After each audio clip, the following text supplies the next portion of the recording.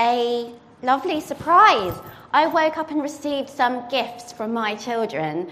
Unfortunately, James and the kids are quite good at choosing gifts for me because I've got really good at telling them specifically what I want.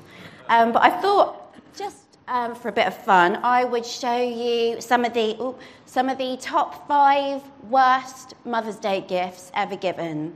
Okay, this is what I found on Google.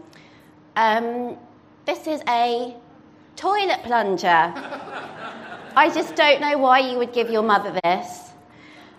Secondly, now this may look really lovely, but this is actually a fake box of chocolates that some kid has made in his DT class for his mother.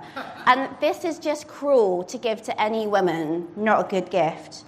Number 3 is a tin of baked beans. That is a seriously underwhelming gift.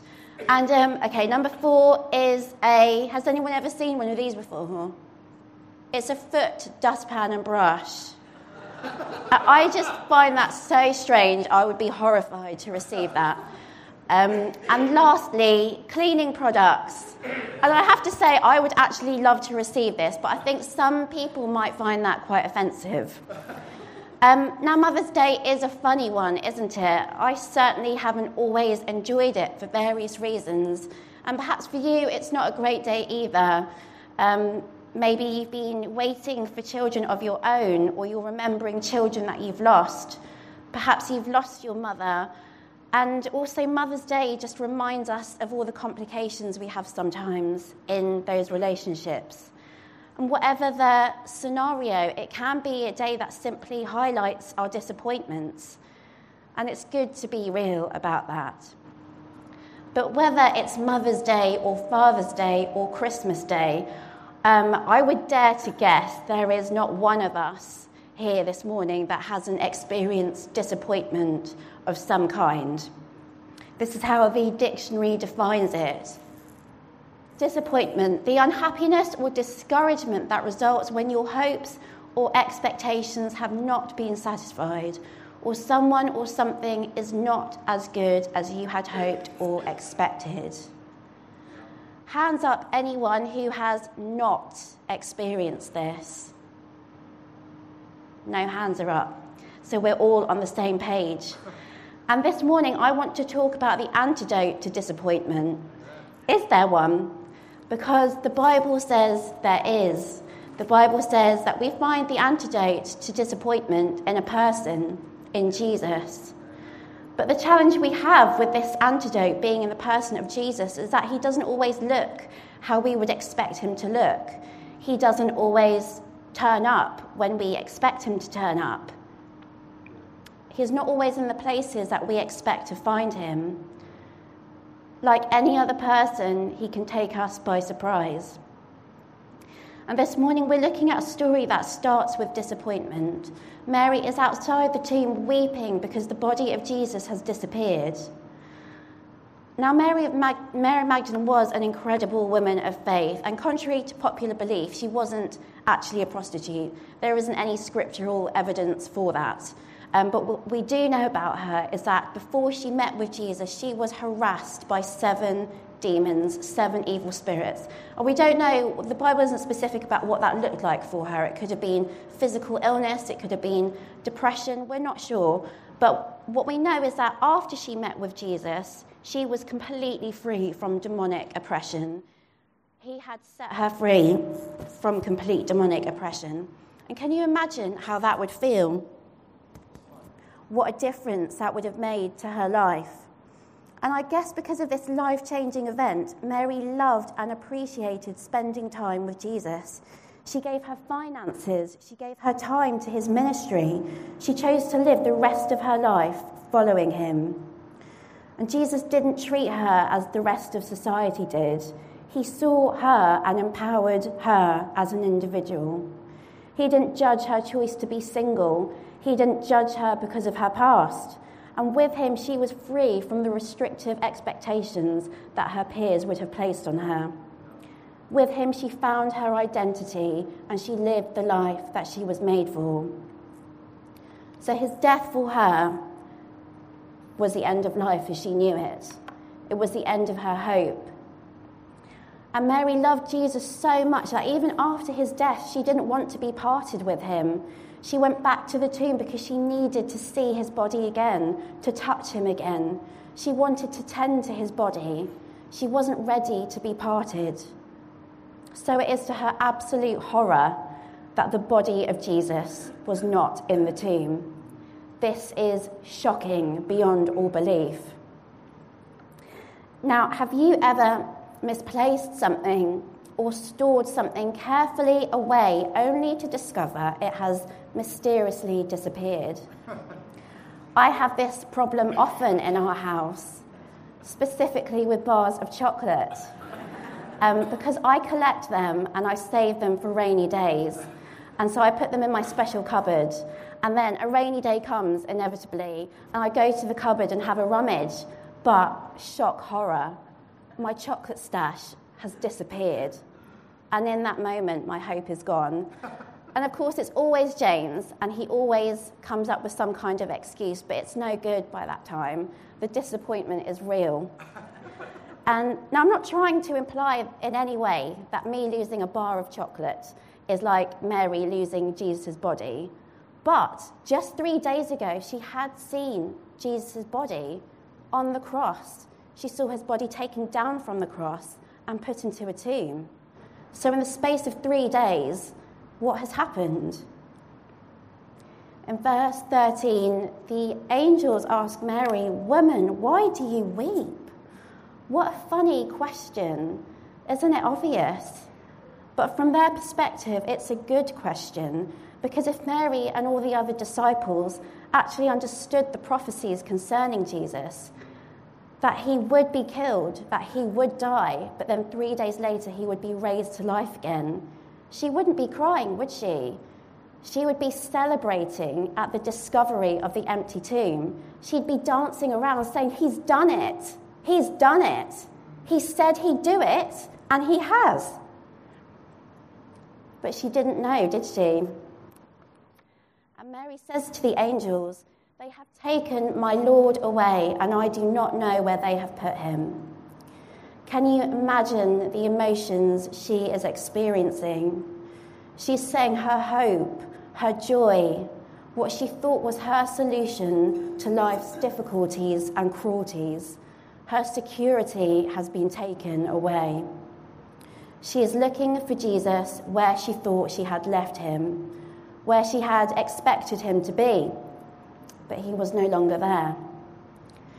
And Mary at the empty tomb speaks to me so much of the times I've faced disappointment, times I've put my hope in something, my trust, given all of myself, only to have that sinking realization that finding that thing or relationship is over. Hope feels lost. We can be disappointed by the way things don't fulfill our expectations. Sometimes we're let down by people, we're unfulfilled in our jobs, we're dissatisfied with our achievements, or we get what we want and we realise it's not what we actually wanted. Or sometimes we feel let down by God, and that's really hard, isn't it? Where do we go from there? Where did Mary go with her disappointment? In verse 14 it says, she turned around and saw Jesus standing, but she didn't know that it was Jesus. Jesus said to her, "Woman, why are you weeping? Who are you seeking?" Supposing him to be the gardener, she said to him, "Sir, if you have carried him away, tell me where you have laid him, and I will take him away." Now, isn't this extraordinary? Can you picture the scene? The one Mary is weeping for, the one she thinks is dead, is now speaking to her. And she is so not expecting Jesus to be alive, let alone talking to her, that she mistakes him for the gardener. Sometimes Jesus shows up to us in unexpected ways, through unexpected circumstances. And just like he promised the disciples that he would rise again, he promises us that he will never leave us or forsake us. He says to us, do not be afraid or discouraged. So where did Mary go with her disappointment? She didn't go anywhere. Jesus came towards her and met her where she was. When things don't look like they're going well in your life, do you feel afraid? Or do you feel confident that Jesus is working behind the scenes and that he will meet you where you are? There are times when we will weep and we will feel that our hope has been taken away. And in those moments, Jesus may ask us, why do you weep? What are you looking for? And it's not wrong to feel disappointment or grieve loss. That's a natural, healthy, normal process. But what I'm saying is sometimes we put our hope in the wrong places. Like Mary, we need to stop looking for a dead body in an empty tomb. False hope, empty promises. We need to stop getting into this morbid mentality of going back to the tomb, dwelling on what didn't work out as we expected. Because Jesus is always calling us to something new. He's always calling us to hope. And he says to us, the stone of your disappointment has been rolled away. In verse 16, Jesus says, Mary. He calls her by her name. And she turned to him and said, Rabboni, which means teacher. She's probably thinking, how did I not know that that was you? And what are you doing alive?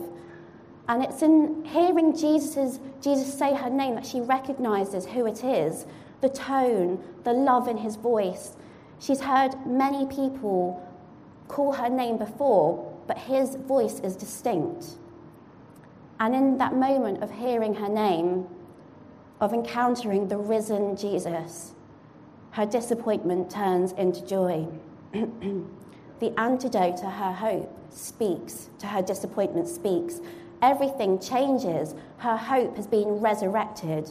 And all it took was for Mary to hear Jesus call her name.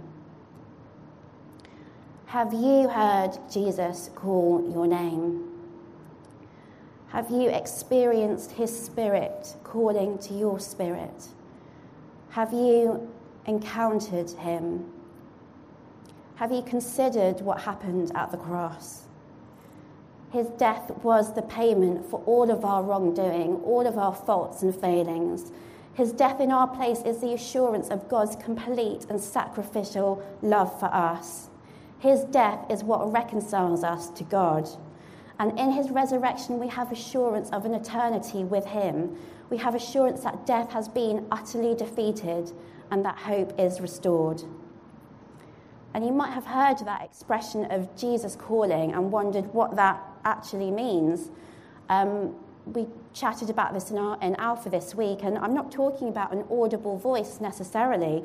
I'm talking about when we come to know the person of Jesus, when we put our faith in him, when we understand what took place at the cross, when we personally experience his love like Mary did, and we refocus our gaze towards where our hope actually is, to who our hope actually is.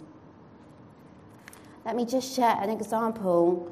I'm 36, believe it or not, and since the age of 11, I've struggled on and off with depression. So that's nearly 2/3 of my life, and some periods have been a lot more severe than others. But I'll tell you something interesting. Half of that time was before I knew Jesus, and the later half is since knowing Jesus and walking with him. And the difference is significant.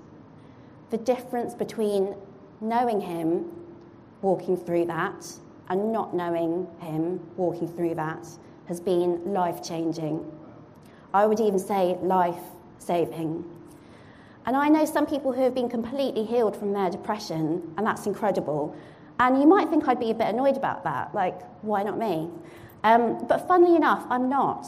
Because if anything, battling with that and knowing Jesus walking with me through it has only shown me in greater depth just how faithful he is, just how good he is, just how much he loves me. And I do have faith that one day he could heal me. But what is most precious to me now is that I am never alone. when before I was alone. And when I feel lost, I know that he holds all things together. And in hearing his voice, encountering his presence, that grounds me, and I'm reminded that he has made me for a purpose. I'm reminded that he is consistent with his love. It doesn't depend on how well I'm doing or how badly I'm doing. I'm reminded that there is an eternity waiting for me where I will be completely free from sorrow or pain. And I'm reminded that my existence is more than just how I feel on a good day or a bad day. Jesus' resurrection is the ultimate antidote to my disappointment. And if you're here this morning, I truly believe it's because God wants you to know that your life is a miracle and that you exist because God has a plan for you. He knows every detail of your life. You don't have to hide from him. And just as I finish, I want to ask you a personal question this morning. Are you feeling disappointed? Are you feeling weary from disappointment? Are you running away from disappointment? Can I offer you some words of comfort? Jesus sees you right now. And in whatever situation you face that requires fresh hope, you can invite him in and ask him to speak. Jesus cares deeply for you and your life.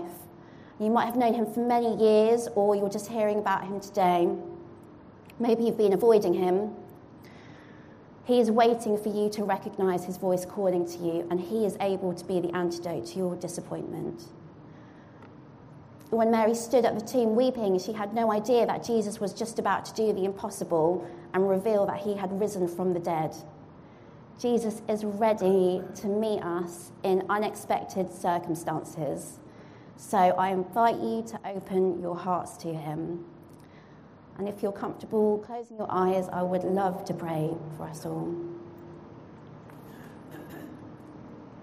Jesus, we thank you for who you are. We thank you for your goodness, for your love, for your mercy. We thank you for what you accomplished on the cross. We thank you, Jesus, that we can be confident that each one of us has been brought here this morning by your love. And God, we give you our disappointments. We hand over to you the things that haven't quite worked out as we expected them to. And Lord, we ask that you would come and speak afresh into those situations. We receive your hope, Jesus. We're calling on your name today, Jesus, and we ask that you would open our ears so we would hear you calling our name. Lord, I pray for each one of us that the incredible sense of your goodness and mercy would go with us. Amen.